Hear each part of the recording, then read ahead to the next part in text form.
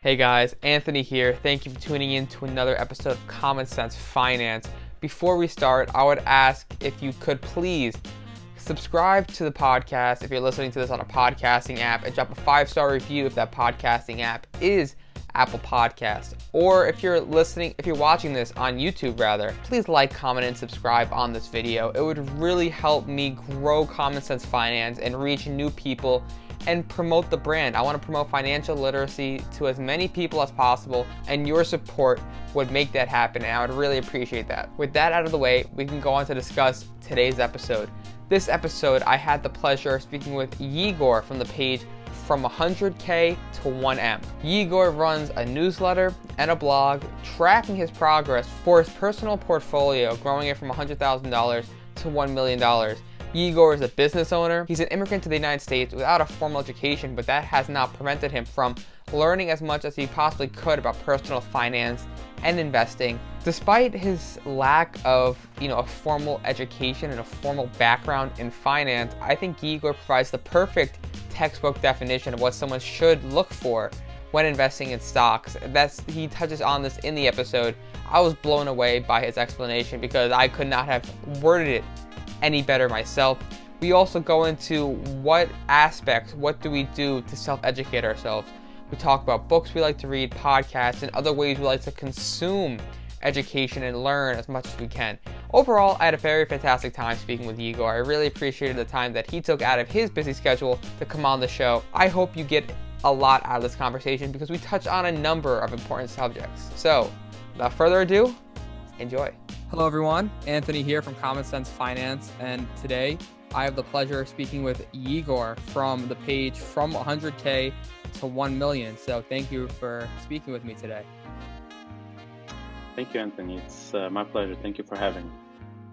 So Yegor and I are kind of in a similar situation, right? We're trying to create a financial literacy learning platform through social media channels, and I'm probably going to discuss how I started, but Yegor, why don't you get into how you started? Why did you decide to create, from 100K to 1 million? Sure. So just a little background on me, just so why I got to here. I came to America about 15, 17 years ago from Ukraine with my mom. No English, no family here. So starting from zero, like fresh from the boat kind of story. And slowly but surely building up ground up, working, school, helping my mom. She's doing multiple jobs, I'm doing multiple jobs. And within probably last maybe 5 years, I've been finally somewhat stable with having my own business. I run a medical supply company with multiple employees, and I feel like I kind of got that part, and I want to do something new for myself. So always pushing myself to be better, always pushing to expand. And I don't have any financial degrees or anything like that, but I did start many businesses. Many of them failed, some went on, and I know how to, well, at least I think I know how to run a business. And I got into one of the workshops by Phil Town. He's a value investor, famous on social media. I got on his like a little scholarship for free, and he introduced me to investing. And it just resonated with me, value investing in general, how to invest, and being able to do it from anywhere, being able to do just, buying the right companies, etc. And I want to document that journey. Because I don't have any kind of network from finance to kind of prove that I know something. So I want to back it up. So I started from 100K to 1M, where on Instagram, for example, I post weekly screenshots of the portfolio. And on my blog, I actually go dive deep into actual portfolio and what I'm doing on it and sharing my thoughts. And I just want to educate and show to other people who might not come from financial degree that is possible with the proper discipline and a little common sense that we all can do this. So, it doesn't have to be like picking individual stocks. Maybe you'll do something else, but just to be able to, invest and at some point hopefully be financially free. Yeah, I honestly think that's a great backstory, and we're kind of like on two opposite spectrums, right? Where you're kind of in a later stage of your career than I really haven't started my career yet. I'm still a college student, and we're kind of seeing things from two completely different perspectives. Where I'm majoring in finance. I'm majoring in finance and accounting, so I'm preparing to enter into the financial profession, and you necessarily don't have that financial experience, but yet we're kind of coming to a mutual common ground where, oh, there's an issue here. People don't know just the bare minimum. Like, and I think that's kind of I think it's interesting that you decided to take that path and say, you know what, I want to learn business. I want to teach other people to learn business, because I think a lot of people get turned off because they're not in the financial profession. Like, they think, oh, I don't know everything there is about stocks, I shouldn't start investing. And like, I feel like that's kind of prohibiting people from even starting, right?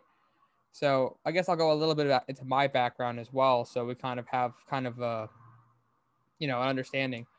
So I started Common Sense Finance in 2019, so that's about 2 years ago. And my issue was, well, for one, I started as a blog. I love writing. Writing's very easy to me.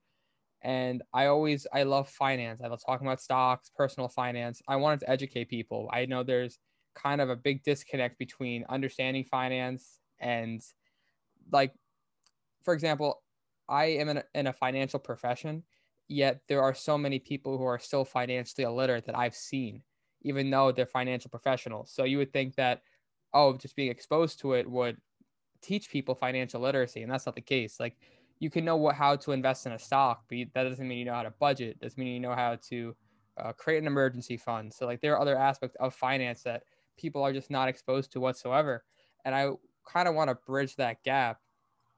So starting this year, I kind of took it seriously.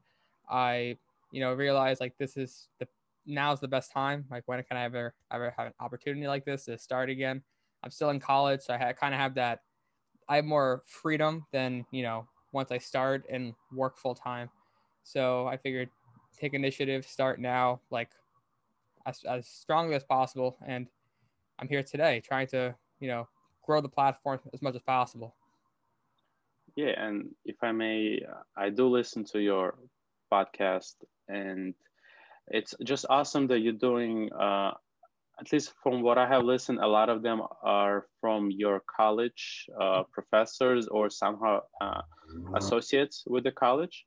Mm-hmm. And I think it's awesome that you're bringing different topics, different people uh, with the knowledge to try to educate people with less of whatever their knowledge, be it like blockchain. Recently, I heard one, or accounting, where people they know their stuff and they're able to explain it to people who have minor to like non-information whatsoever about it, but they might be interested. But as you said, they got turned off because they don't have a good source of education of like Mm-hmm. layman's terms explaining it to them. Mm-hmm. Even though internet is such a huge database of information, sometimes it's just too much information is not a good thing. And I think to that point, there's a lot of misinformation. Like, you see a lot of people who are kind of, scam artists, if you will, where they're like, like the Forex people, some of these crypto people, and they're trying to take advantage of, people who want to learn. Like, even with the GameStop stuff that happened earlier this year, like, I think there are people who want to get involved in investing. They want to improve their financial situation, but they don't know the route to take. They see GameStop and they think, oh, that's the way to go. And yeah, it worked at the moment, but that's not a sustainable approach to, improving your financial situation. So I think, yeah, there needs to be a gap bridged. Like, that's the goal with my podcast. I try to bring as many different perspectives on things as possible. Like, uh, a recent episode, I had the director of the fine arts department explain to me how, like, art appraisals and like the business of art works.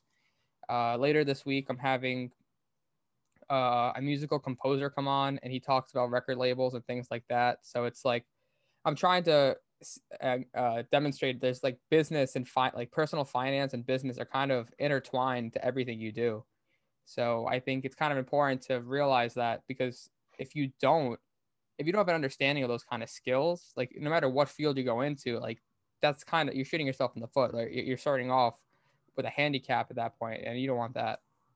Sure. I mean, we probably all can name a few famous actors, actresses, football players, basketball player, athletes that have made millions and then they lose it all.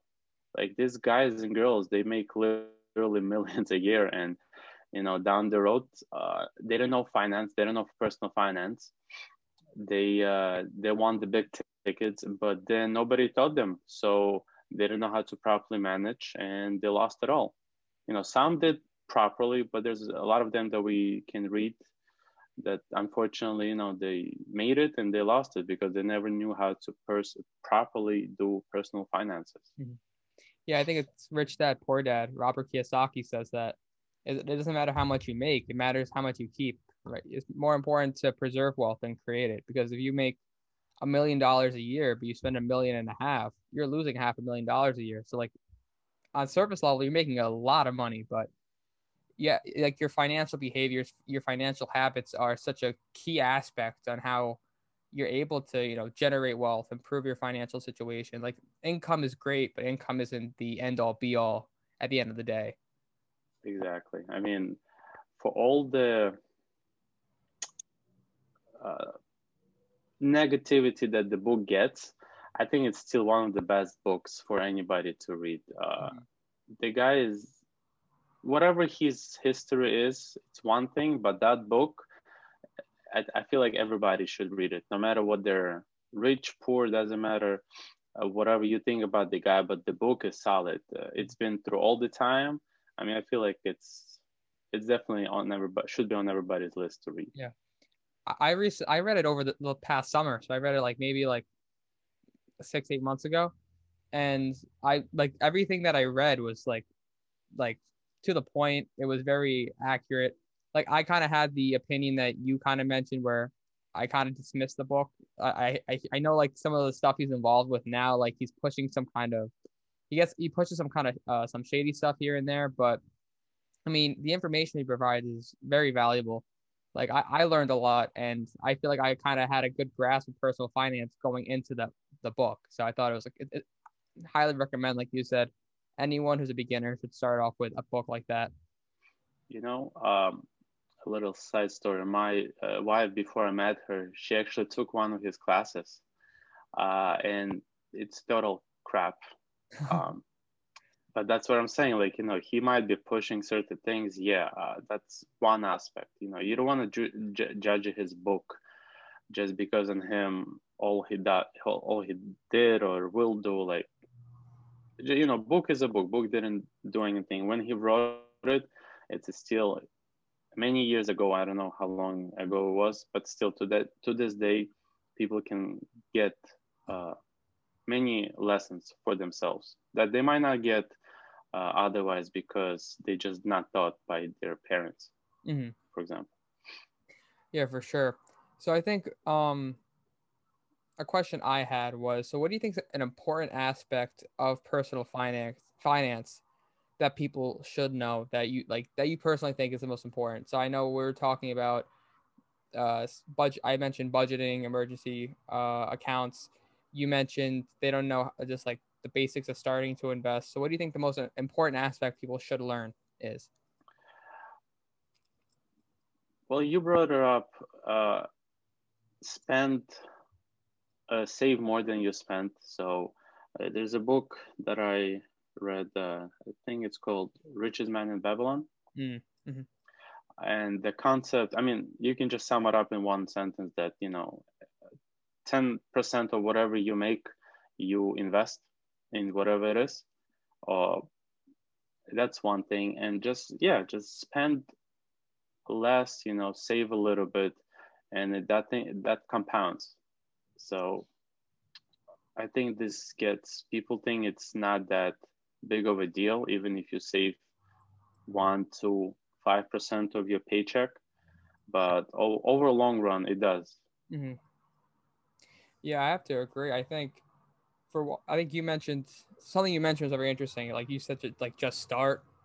I think and let it compound. That's why I'm a big advocate of starting as early as possible, right? Like I feel like you're never too young to invest. You might as well start whenever you can. I mean, I know some people have opinions when it comes to if you have a lot of debt, should you invest with debt while you have so much debt? But I think otherwise, like you should look to invest as soon as possible.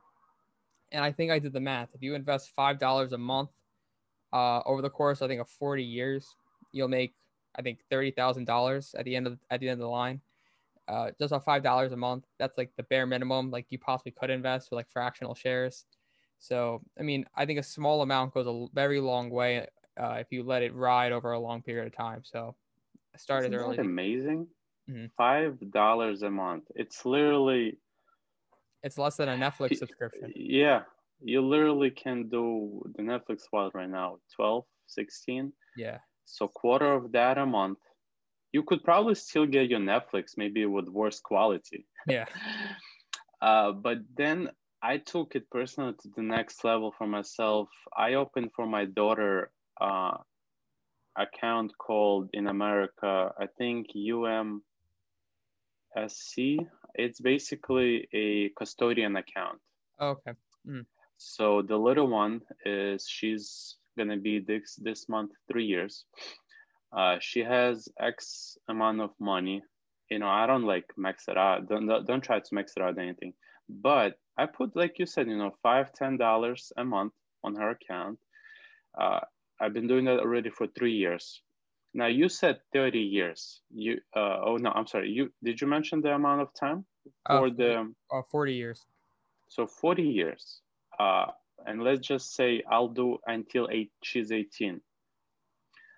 Even let's just say it's $10,000-15,000 by 18, and then she doesn't touch it, and then she just goes on and spend her own money the way she wants. I'm pretty sure, I'm not a finance major, but I'm pretty sure from 18 to 60, if she just lets that money sit in investing account like S&P 500 or something like that, something safe-ish for another 40 years, I think she'll be okay, most likely. Mhm. And just things like this, I don't think people are educated enough, or they don't put enough thought on it. And I feel like with a little sacrifice, uh, you know, um, you kind of postpone the gratitude. Uh, it goes a long way. Mhm. I have to agree. And I think in your situation where you're saying like, you put a few dollars a month away, it could lead to, like you said, $10,000, $15,000. And like you said, a little sacrifice, you have to delay gratitude. I mean, I would argue that, $5 a month isn't necessarily like a significant sacrifice to make. Like we said, it's like a third or a fourth of a Netflix subscription. Like you still get your Netflix subscription and make those contributions. And just to think, like, for people who really want to take it investing seriously and they want to invest more than $5 a month, what opportunities that they would have later down the line by investing. What if you invest a couple $100 a year or a couple $1,000 a year instead of just $5 a month? Like you could really see how compound interest can take its effect and like how you can really have a safe retirement if you take investing seriously now. You know, the whole point is to start. So many people wish and think about it, and they never do. And as you said, compounding, but you gotta have something to start compounding. So if I may just regarding, like, I started from 100K to 1M with 100,000 of my own personally saved money. And I mean, I earned it, one way of working and paying taxes on it. But now I can use this money to hopefully make more money and compound it. But I had to start somewhere. This money wasn't given to me. And budgeting, saving slowly but surely over the years, I was able to save up with some sacrifices on my end. But you gotta start. You gotta put in that work. as you said, the earlier you start, the sooner you can have a bigger uh, amount to invest, Hmm. with like dividends even. I have a few friends on Instagram, they do dividend investing, and they're putting around the same amount of their accounts are around 100K. And dividends in beginning, they were telling me, it's $10, $20, and when they were doing like $1,000, and when it's $100,000, they're getting now around $1,000 a month. I mean, they could pretty much, I mean, that's their goal, pretty much just retire at some point when their dividends cover their expenses. Hmm. But they're also really frugal. They Hmm. don't, they spend what they need for minor pleasures in life, and the rest is saved, like a fire movement Hmm. sort of thing, which I don't really enjoy because I think they go way, way, Hmm. way, way extreme. But the concept is good. Yeah. I was actually going to mention that. Like you mentioned, you have to live below your means, be frugal. I'm 100% on board with that. I just think that there are some people, like you mentioned, that kind of go too extreme where I think, Mm-hmm. yes, you can cut back on some places, you can afford to cut back. But I mean, if you're in your 20s and 30s and you're choosing not to go out every single weekend or like see friends and family to save a few dollars here and there, I think you kind of have to balance your frugality with just experiencing and enjoying life to an extent. If you know what I mean? Exactly. Yeah. I mean, that's one of the reason I'm like with you 100 is I have now as a wife and a child, and I have another little one due in June. And Congrats. thank you. They're a little bit on different mental game than me in a sense. Like, they like to enjoy life a little more. I'm okay with sacrificing more. They're not. So finding that balance for them and me means, maybe I'm not gonna retire at my 40, but then I'll enjoy my life a little more because they're enjoying. Maybe we'll go out an extra time. Maybe buy a little one an ice cream more than one time. Hmm. And some, I don't want to get bashed by fire moment, but some of them they'll cut all the expenses just to reach that 40 goal and by year 40. And I think that's a little too much. Hmm. I mean, like if that's what makes them happy, I mean, good for them. I just think Sure. I think many people kind of have the like an unrealistic mindset when they think, oh, I'm going to retire by 40 and then just try to like without like a lot of sacrifice does go into having such an early retirement date. Like you mentioned, like they go above and beyond, like they go to an extreme. So I think, I mean, retiring at 40 is probably like a great goal to have, but be realistic. You should try to enjoy yourself along the way to an extent. And like you said, you have to manage the frugality and enjoying things. Some people so might, if you're doing something that you enjoy, because a lot of them they don't enjoy what they're doing right now, so they're doing it right now for the money, to maybe do whatever they want to do down the road. But we also got to remember some of us actually either enjoy or don't really hate whatever they do. So if you found actually thing that you enjoy right now, then it might not pay what you want, but you enjoying every day you wake up with a smile. Like I know some accountants, a friend of mine, accountant, he enjoys it. Yeah, he actually, because of the COVID situation, he had opportunity to step up his game and with his firm, expand. Mm. And he didn't expect that, but things like this happen. And when you enjoy life, good things come to you. You take opportunity and you expand, Mm. but you don't focus on something down the road. So yeah, you got to find your balance. For sure. And so, from the sounds of things, you kind of did a lot of self education to learn personal finance, right? What resources do you think were most helpful to you along your journey to learn personal finance? Because I'm sure a lot of people want to know how they can teach themselves. What resources were most beneficial to you?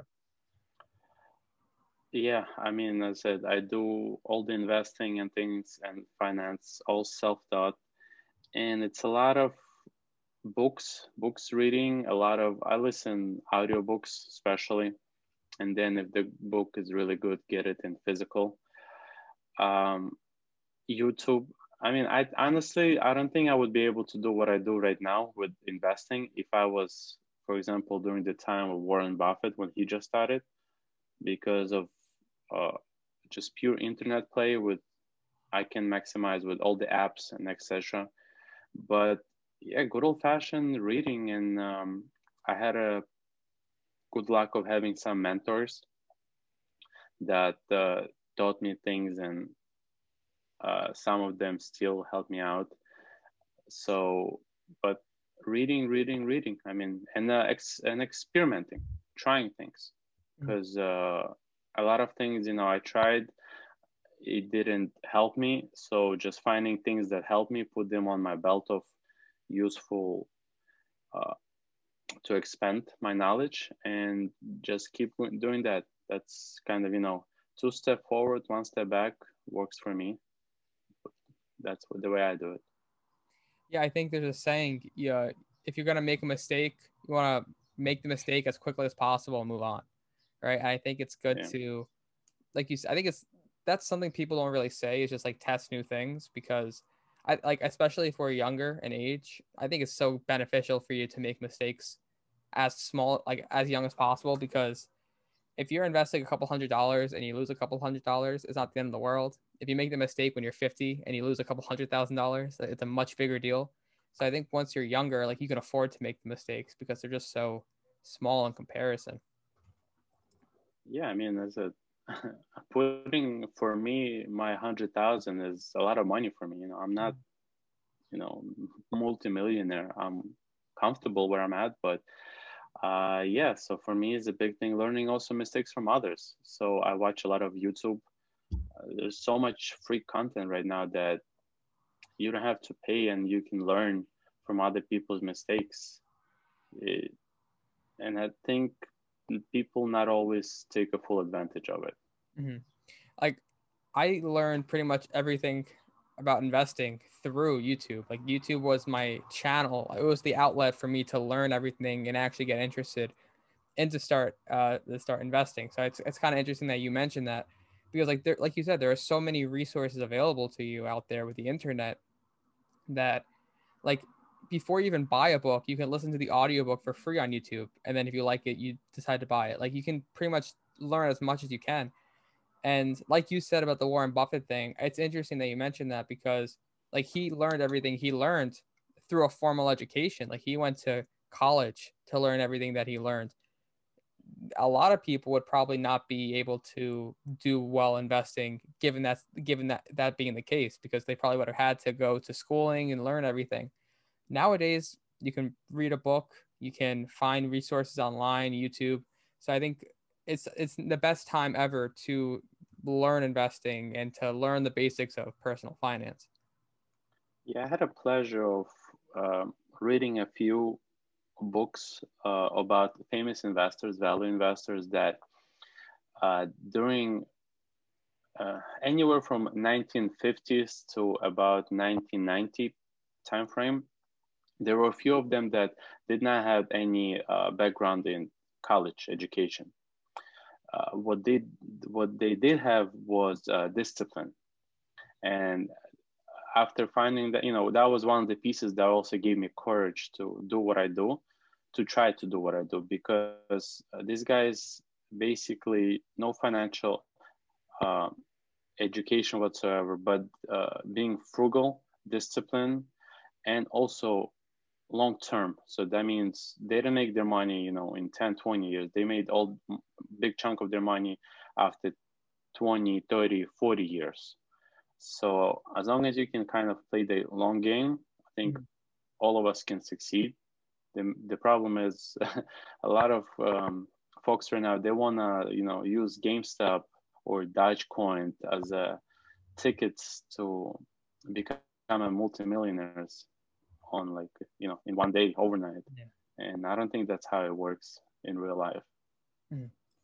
Yeah, I think like on that point, I think there's a lot of negatives that people don't want to talk about, right? I think one of the biggest negatives is the taxes involved, right? If you're making thousands and thousands of dollars selling Dogecoin or GameStop within a month span, like many people have, you pay significant percentages of taxes, and as compared to if you held a stock for a year, 2 years, 3 years, right? There's different capital gains taxes. But like you Mhm. said, I think it's not really sustainable where you're not going to see something like a Dogecoin or a GameStop happen, every single year where like, oh, that's a stock. I'm going to invest in that, double my money. I've seen online that people are only investing in certain things that they'll double, triple, quadruple their money in a year span. That just doesn't happen consistently. So I think if things ever hit a correction period or a recession, like many people expect us to do, I don't know if that's the case.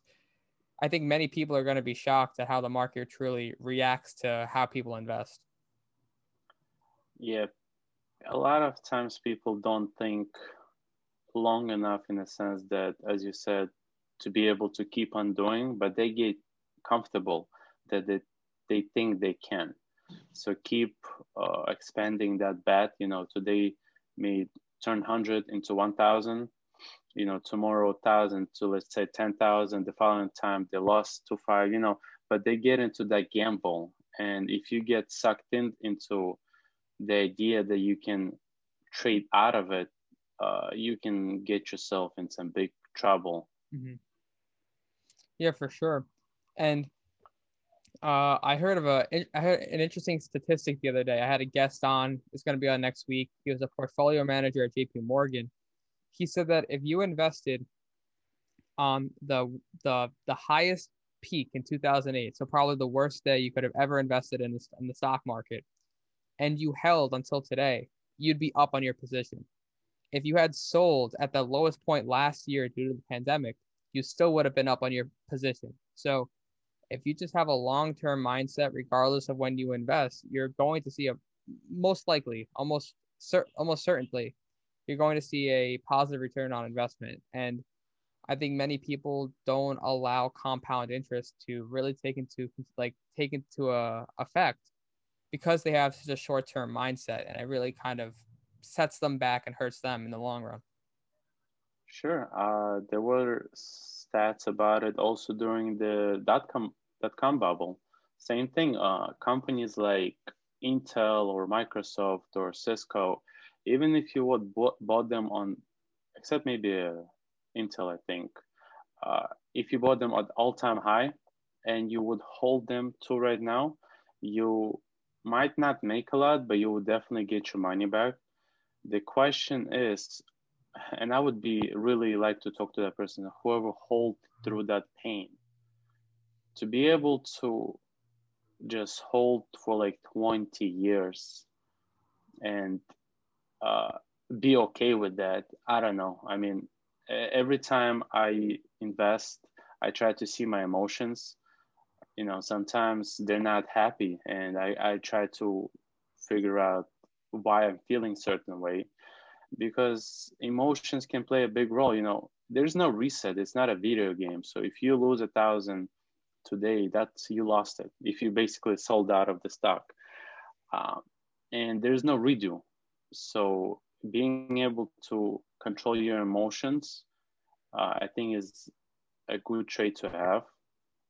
But I think it's so easier said than done when the actual uh, situation happens, like be it 2000, 2008, last year. Hindsight 2020, we can talk about it, but in the moment, that's where actually a lot of people, like, make it or break it.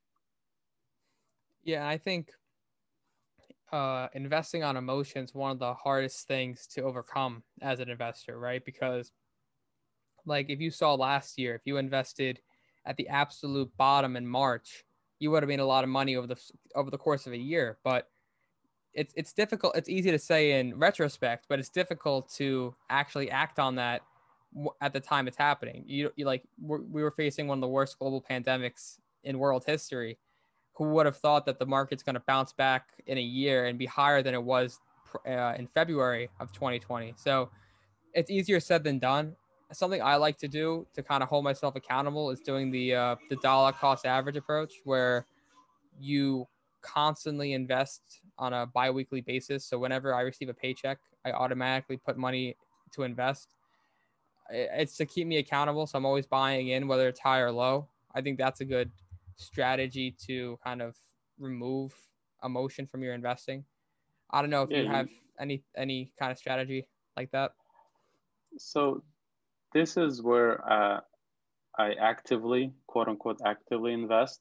Uh, but I do have IRA, personal and through work, through my business. And I do bi-weekly, yeah, I put bi-weekly certain amount.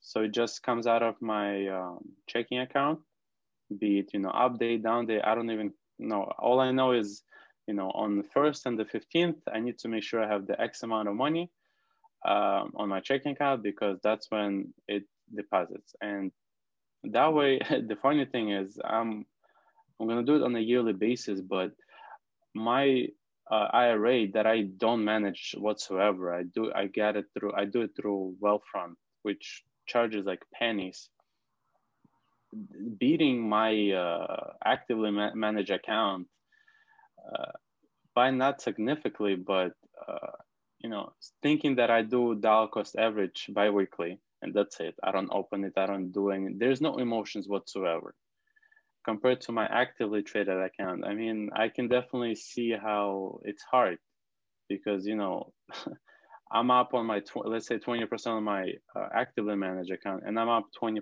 on my IRA. IRA takes no work from me whatsoever. All you do is put a little money every bi week, and the magic happens. Yeah, and it's funny that you bring up the IRA. Something that I've seen recently online is that many people just don't know how IRAs work. Like there are people who know what an IRA is, but they think like I saw a couple people on TikTok, for example, they would invest in the IRA and they wouldn't know that the IRA wasn't an investment. Like they thought their money was invested just by depositing the money, and they didn't know that they had to invest within the Wow. IRA.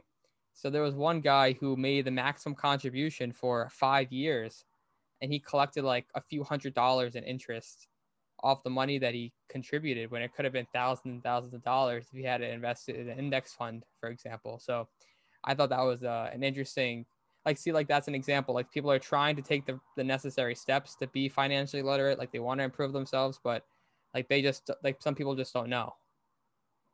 That sucks. Yeah. I mean, seriously, I guess this kind of things that I take for granted because I constantly try to learn and dig into things that I don't understand.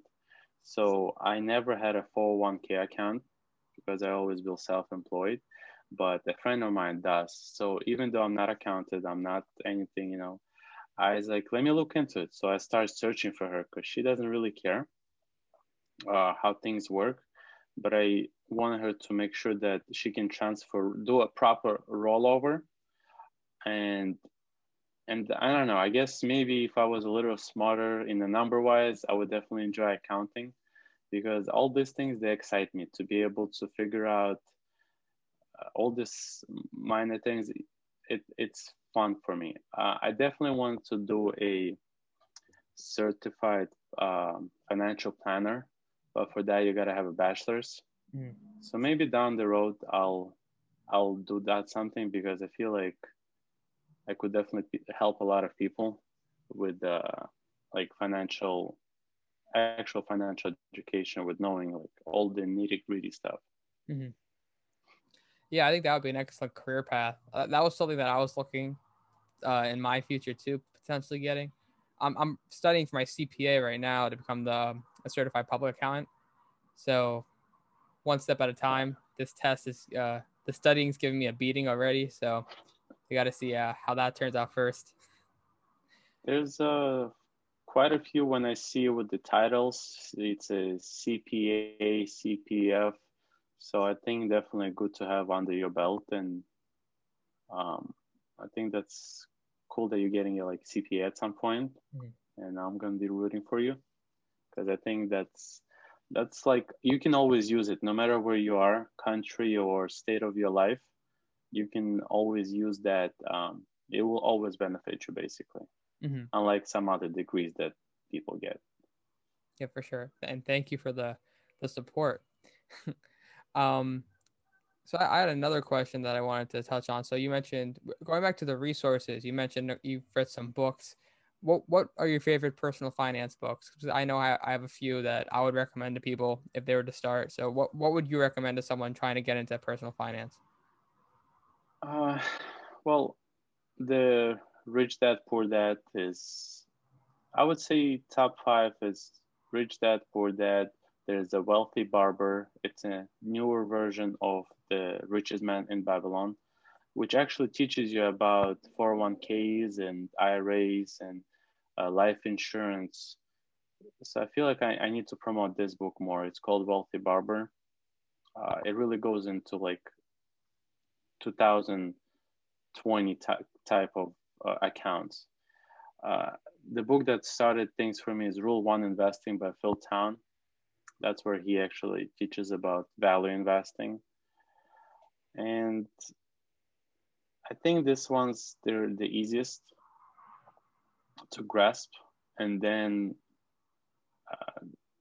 I listened to so many of them. I read so many of them that a lot of it I just tried to grasp one or two key points that are useful for me, and then I just write all the books that I read.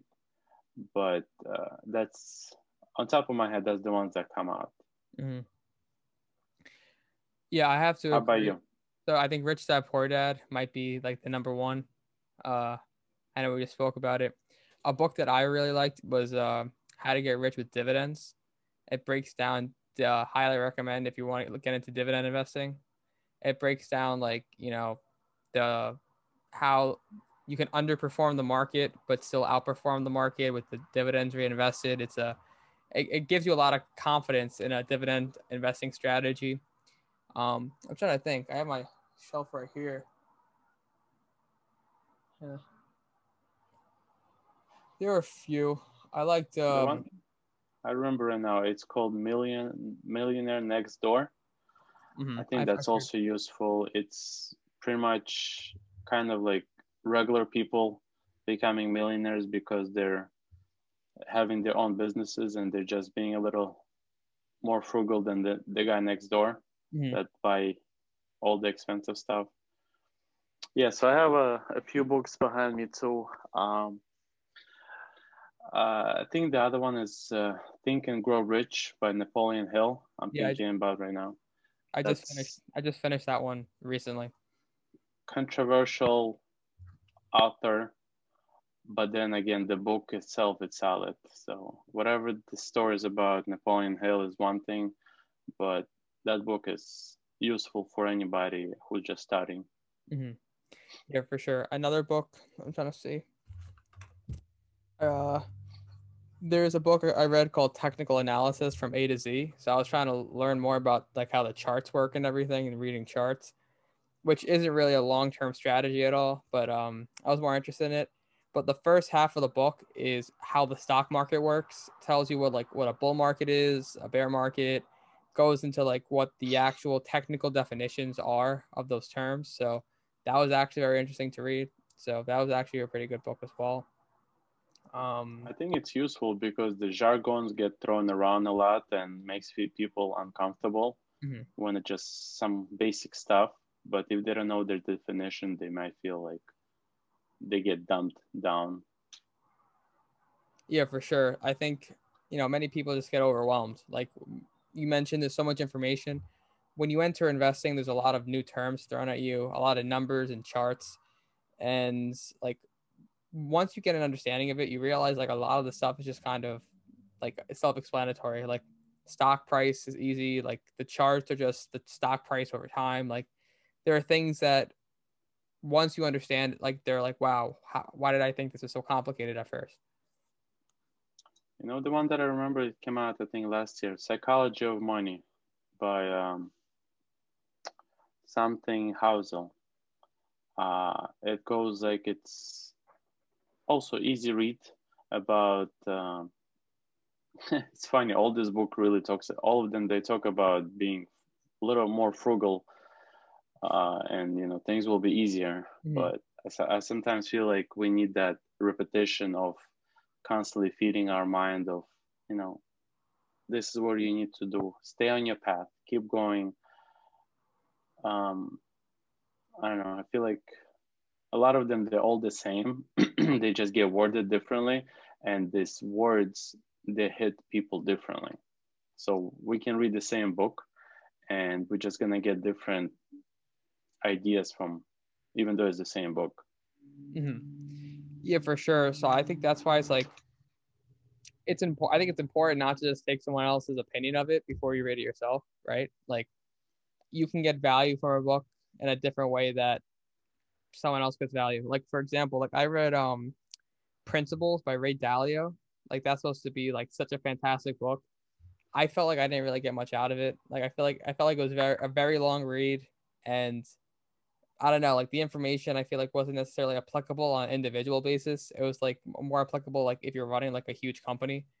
It was like principles to how to like it might be good for you if you're a business owner. It might be applicable for like a workplace environment, like how you structure a workplace. Like for me as an individual, I didn't get, maybe I have to give it a second look. But like Well, I'm guilty. I just watched the YouTube videos. He made a cartoons about it. So yeah. I just watched those cartoons instead of reading the book. Yeah. I mean honestly, maybe because it was so long, I kind of like didn't give it the attention it deserved. So maybe I have to go back to it. But like that's another thing. I think people kind of get like they feel like they're not consuming the content correctly if they do it through, audio or video instead of reading the book. Like you mentioned you listen to audiobooks. I think many people kind of get discouraged from listening to audiobooks and they feel like they have to read. I don't think that's the case. I think you consume content however you can. Can I just say, I mean, I there's a lot of things that I think I might say people will disagree, and I will not try to back it up, like, get in a argument with people. But one thing I'll definitely will stay strongly is you gotta do you. You gotta learn the way it's good for you, be it audiobooks, be it reading, um, real books, Kindle. You gotta find what works for you, and you have to be, I feel like, comfortable with that and just do that way. Because too many times, I've been told when I was much younger, you gotta read books. You gotta read books. But a lot of the books I don't like reading because I a lot of times I multitask.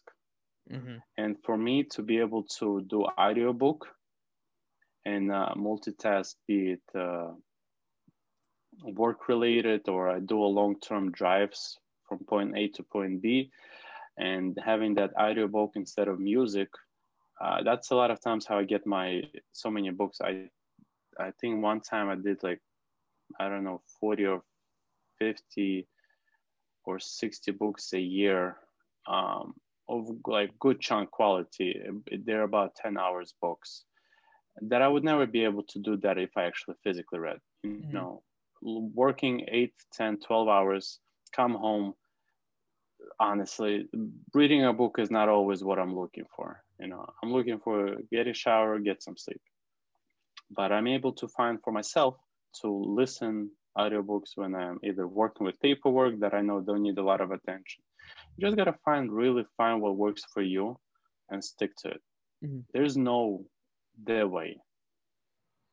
And I feel like a lot of people, they feel like they have to find what's the correct way. There is no correct way. The Mm-hmm. correct way is whatever way you will learn. And if you will learn a certain way and you get the results, I feel like that's what's important. I definitely agree. I think people shouldn't be discouraged in learning in the format that works best for them because we're all trying to learn as much as possible. And I think you made an interesting point, I think, earlier in our recording that if you listen to an audiobook and you really like it, you'll buy the book and then read the book, right? I think that's something like I've done myself. I think that's something you if you really feel like you're missing out by not reading it, why you can listen to the audiobook first. If you get halfway through it and you really like it, just buy the book and then you can read the book. So I think like just learn in the format that works best for you. Don't get discouraged from start like learning in a way that you think that's is most effective.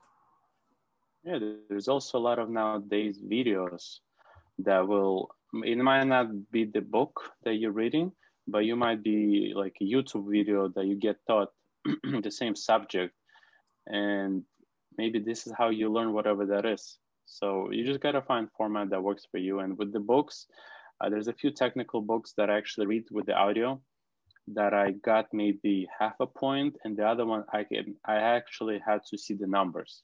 So then I bought the actual book and read the actual book, but because I already had information, it was easier for me to grasp it. And the only way you get to this point is by actually trying and seeing what works for you. Mm-hmm. You know, staying in your comfort zone is it's one of the most dangerous things we can do. For sure. My opinion.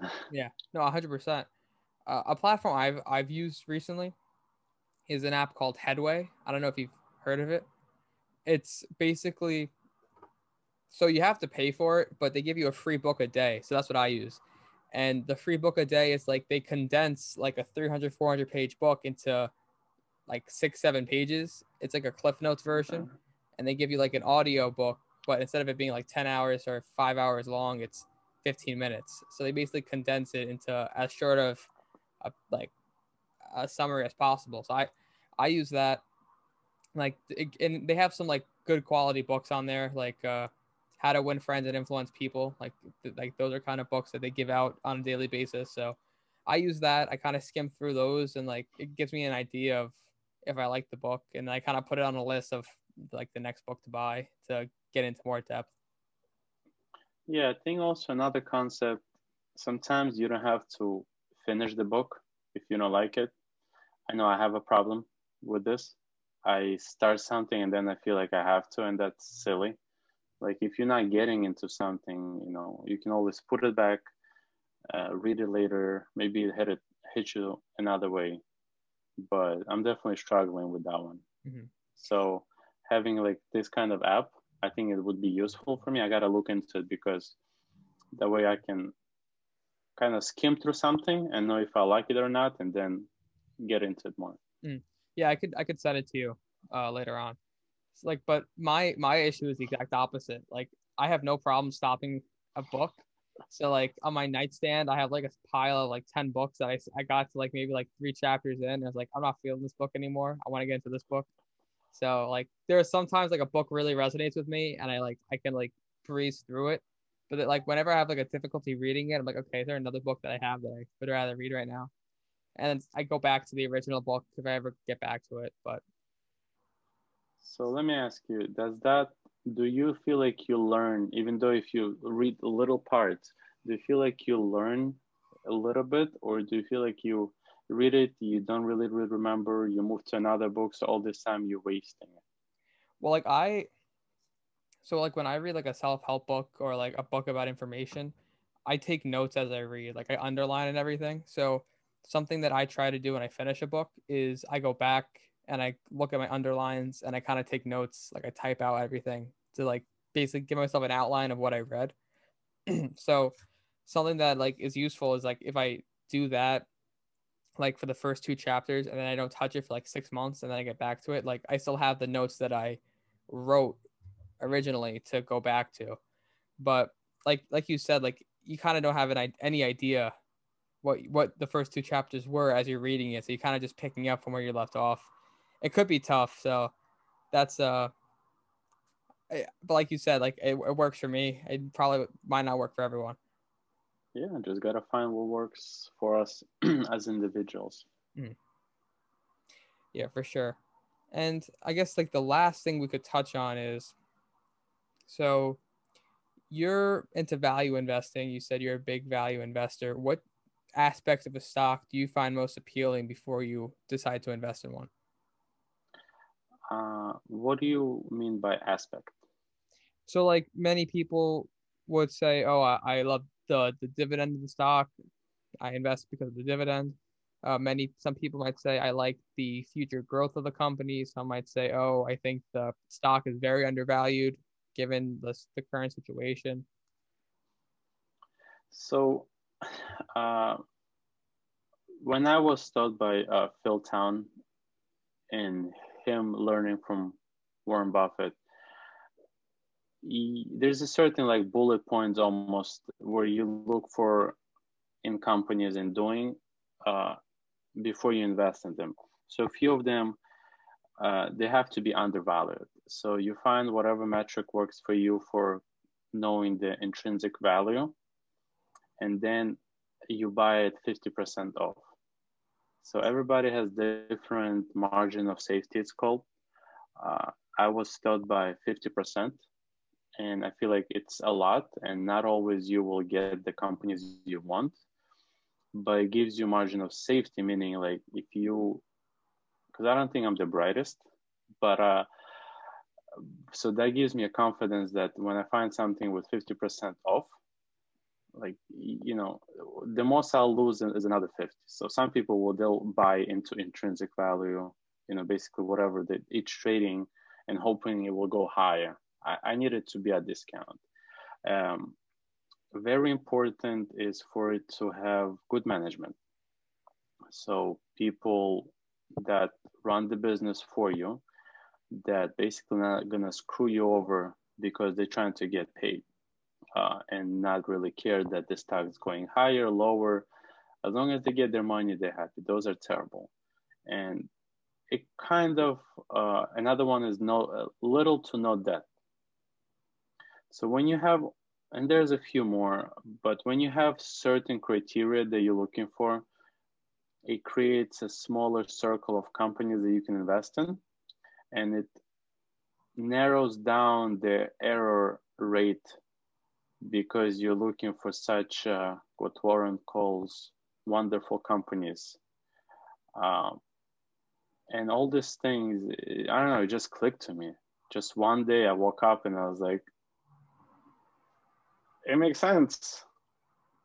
Mm-hmm. But the way I got to that is, again, by reading a lot of books and getting things from other famous investors that works for them, and getting what works for me from them. So sometimes be it one thing, sometimes it being none.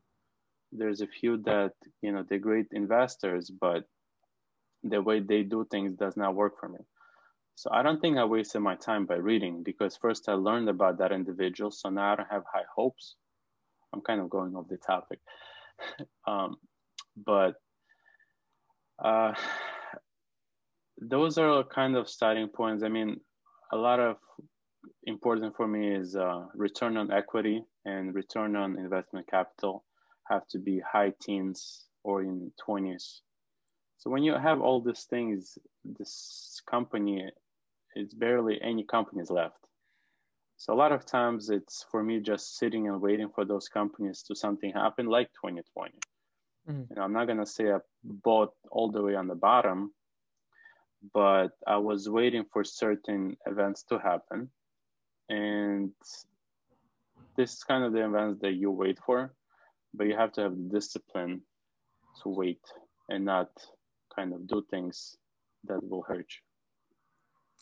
So I gotta say, as someone who's never been in the financial profession, like that was great. Honestly, like that's what you're taught. Thank you. That's what you're taught in college. So like you would have nailed any finance exam that I took. That's for sure. Yeah, I think what you said would kind of be what I look for as well. I think I do have the accounting background, so I kind of I weigh numbers a lot more heavily than maybe I look at management teams, which probably is a negative. I should probably look at management teams more so than I do. But like you said, like I look at debt, I compare, you know, assets to debt. Do they have enough to cover short-term liabilities, long-term liabilities? I think the return on assets, return on invested capital are good measures too. Those are things that I should use more heavily going forward. I also take into account, I like looking at dividends. I look at dividend safety. That's a big, I like receiving dividends. I like the cash flow. And I think if you're paying a dividend, like the dividend can tell you a lot of the company. It gives you a good backstory, like how they use their cash, how effective. I think a safe dividend kind of gives you an indicator of how the management team is in a sense, where if they have, a low payout ratio, if they're paying their dividend consistently and they're finding ways to do so effectively, that can kind of give you some insight in how they can manage their funds. So those are things I look at. But I think honestly, what you said, like if I were to tell someone to start investing, where to look, I think what you said pretty much was the blueprint. Thank you. And I like dividends too. And one thing I'll say, you have to be careful that they don't get in the habit of just paying them out because they have to. So all this aristocrats, and they have fancy terms for dividend companies that have been paying them out for a long time. And some of them now they have to just pay them out so the stock price doesn't go down.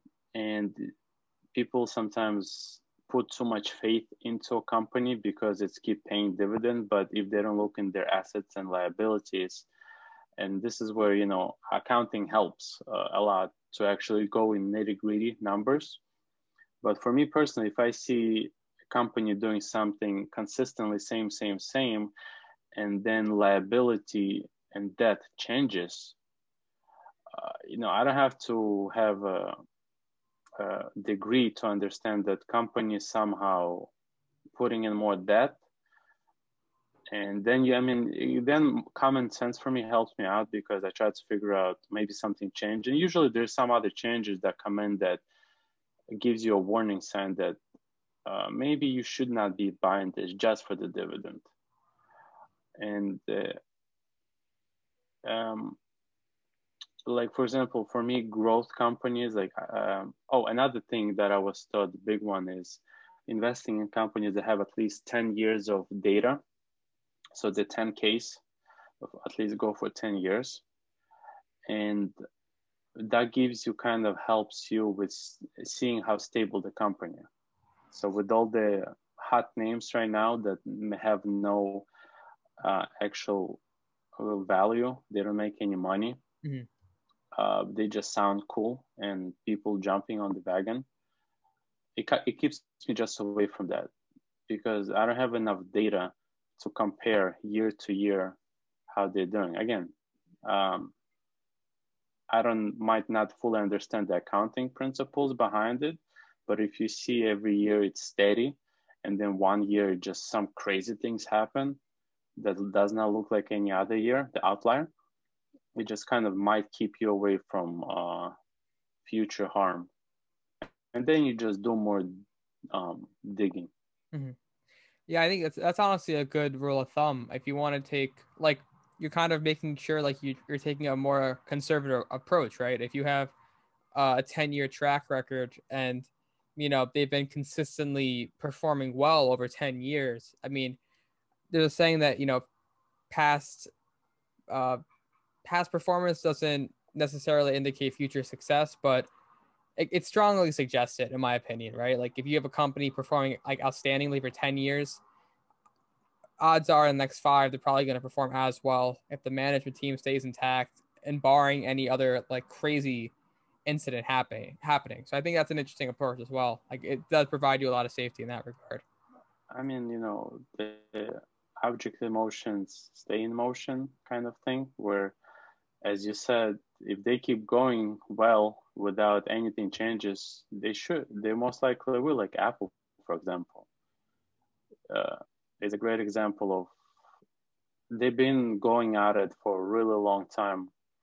Will they be going out as much down the road? I don't know.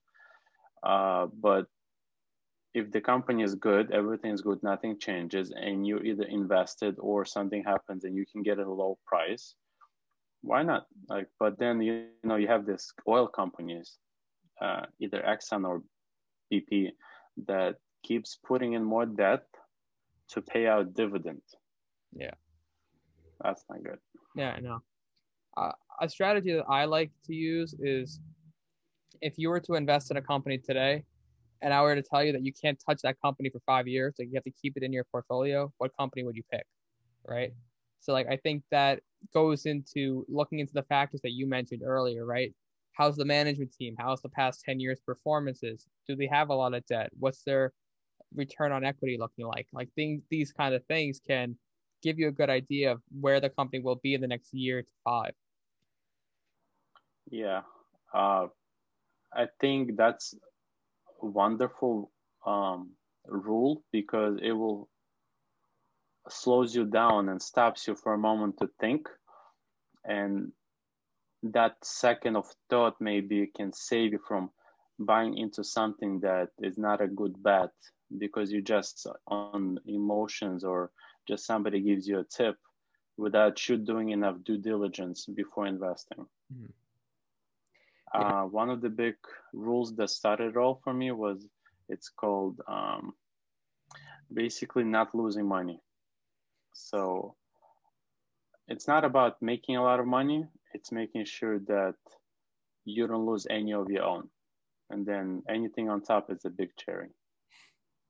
Yeah, I think that's a Warren Buffett saying, right? Just don't lose money at Yeah, all. I tried to be smart just now and tried to remember it, but I can't, so I just rephrase it. Yeah, but honestly, like I think that's it, right? Like the main goal people should have on the stock market is you want to beat inflation and whatever else is, like you said, a cherry on top. You just don't want to lose money.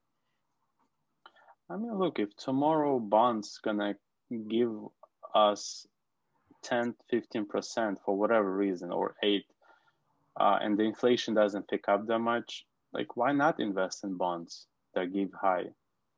I feel like people sometimes they just get caught up in the Wall Street mania of buying and selling and being involved in things, and being able to step to the side, see things from other perspective is something I always keep telling myself, because I think at some point there was a point where bonds were paying a lot of money, and Howard Marks made a lot of money by staying in bonds rather than in equities, because they were paying like 10, 15%. And I always keep myself on that point. If I see any times bonds pay that much, why not? Like, be open-minded, try keep evolving. Yeah, I mean, I feel like it's all common sense. Yeah, I think that so was too. Pun intended. I think so too. I think it's just that you have to get the information out there, right? I think once people learn it in the first place, everything becomes common sense. Like you look for the best return possible and the safest and smartest way you can. Exactly. Mm-hmm.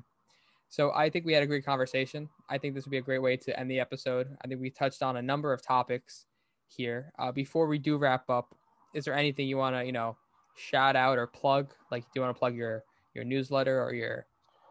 Sure, I'm more than happy to. Well, I do want to say thank you for opportunity. It was awesome. It went really nicely, and I like the way it turned out the conversation. I can be found on Instagram, Twitter, and my newsletter, all under from 100K to 1M. I spend a lot more time on Twitter.